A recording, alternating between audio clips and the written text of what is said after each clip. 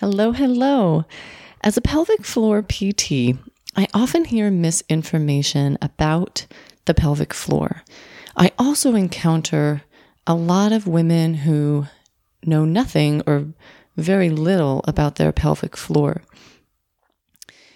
I believe strongly that knowledge is power, and so I'm very, very excited to start a series in which I dispel some of the common myths that I see people coming in with, things that they believe are true, normal parts of aging or normal effects of having children. So I am so excited to start the series, and as I go through, if you feel like I'm speaking to you or have any questions come up, just sit tight, because at the end, I will give you some really good resources for you to find a pelvic physical therapist that's local in your area or to look more into these topics. So I will give that at the end of each of these episodes that I do, but I will also have them in the show notes and update those show notes as I get more resources. So feel free to check back as often as you need to about any of these topics. So first, let's start with what is the pelvic floor. Okay, so the area between the pubic bone and the front. So if you feel down at the bottom of your body where your trunk meets your legs, and there should be a really hard spot right at the very bottom in the front, that's your pubic bone. So between that bone in the front and your tailbone and your coccyx in the back, that area there contains a group of muscles, connective tissue, and nerves. There's also fascia and obviously skin.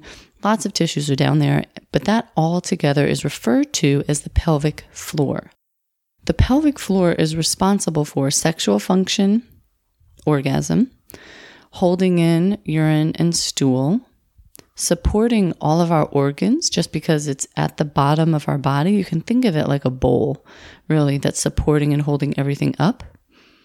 And it also functions with other core muscles to provide trunk stability. So there's a whole nother topic, many other topics actually, for future episodes, but those are just some of the main functions of the pelvic floor. Let's go in just a little bit of terminology, because there's the whole vulva versus vagina issue. And so I just want to kind of clarify that the vulva is everything on the outside. So when we talk to our daughters and we're having them wash between their legs, we're telling them, okay, honey, wash your vulva. That is the lips or the labia, the clitoris, which is at the top, the vaginal opening, and the urethral opening. So everything on the outside, if you're washing your body down there, that is the vulva. The vagina is the passageway. The vagina connects the outside to the uterus, to the cervix on the inside.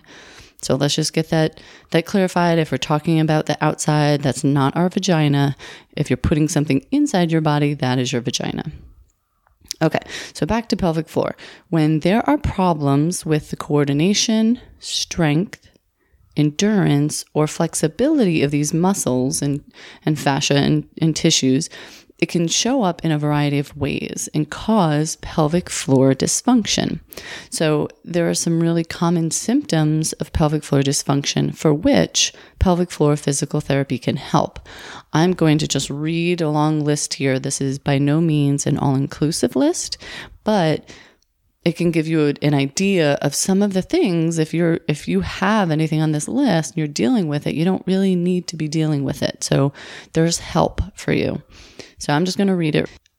Urinary frequency, urinary urgency, leaking of urine or stool. Again, these are all common symptoms of pelvic floor dysfunction. Painful urination, incomplete bladder emptying, difficulty starting or maintaining a steady stream of urine, having a urine stream that sprays everywhere, like if you're peeing on yourself, your legs, or you kind of see it going all over in the toilet bowl, needing to push down or bear down to urinate, painful intercourse, pain during or after orgasm, constipation, muscle spasms in the pelvis or the pelvic floor, incomplete bowel emptying. So you go to the bathroom, but you don't feel like it's out. You just have that feeling of like, I feel like there's something still in there. Pain with bowel movements, needing to push or bear down to move your bowels, feeling of heaviness or bulging in the vagina or rectum, unexplained pain in the abdomen, low back, pelvic area, vagina or rectum, and that's it.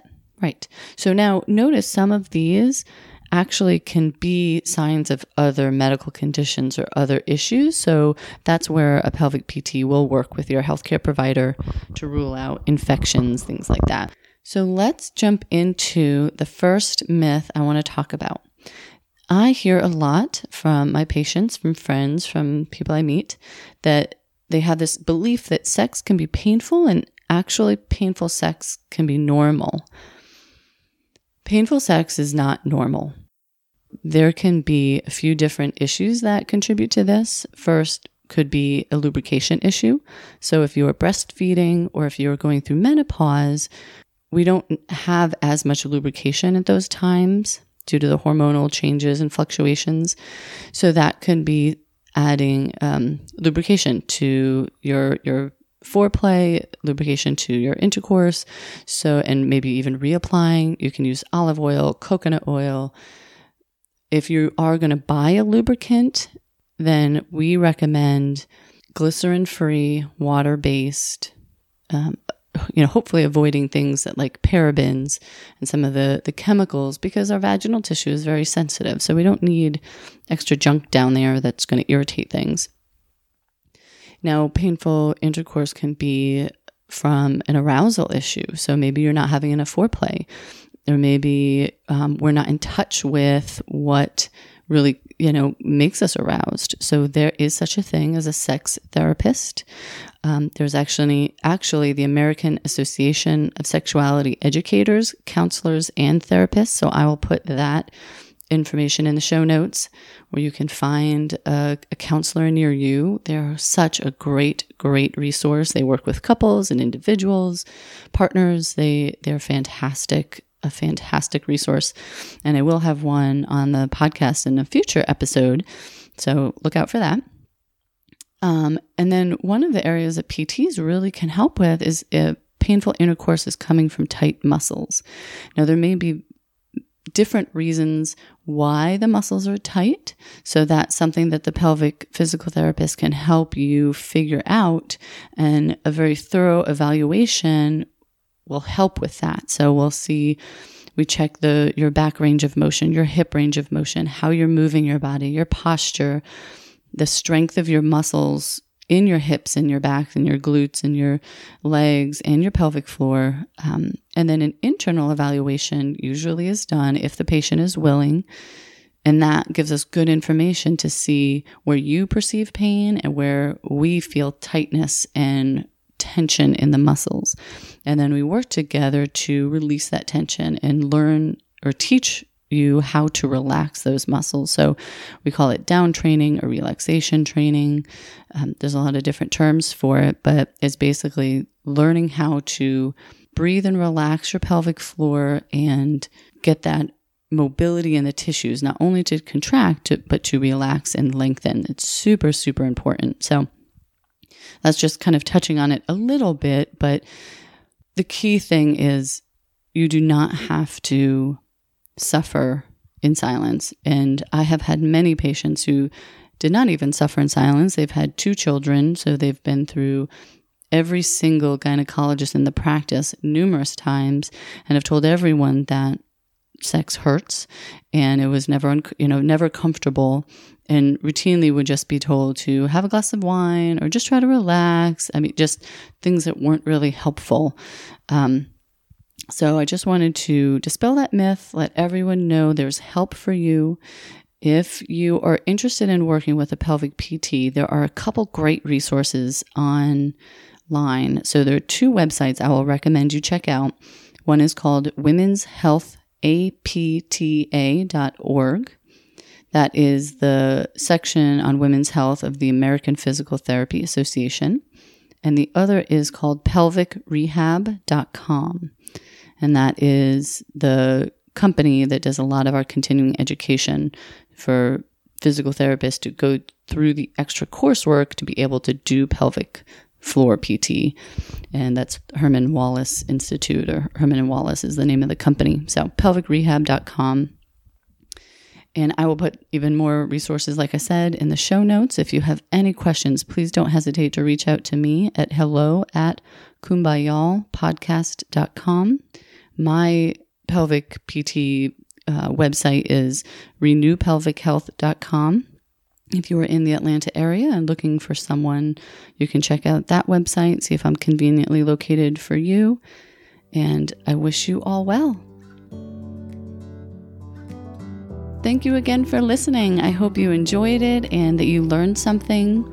Just a reminder, this podcast is for general informational and educational purposes only and should not be construed as medical advice or instruction.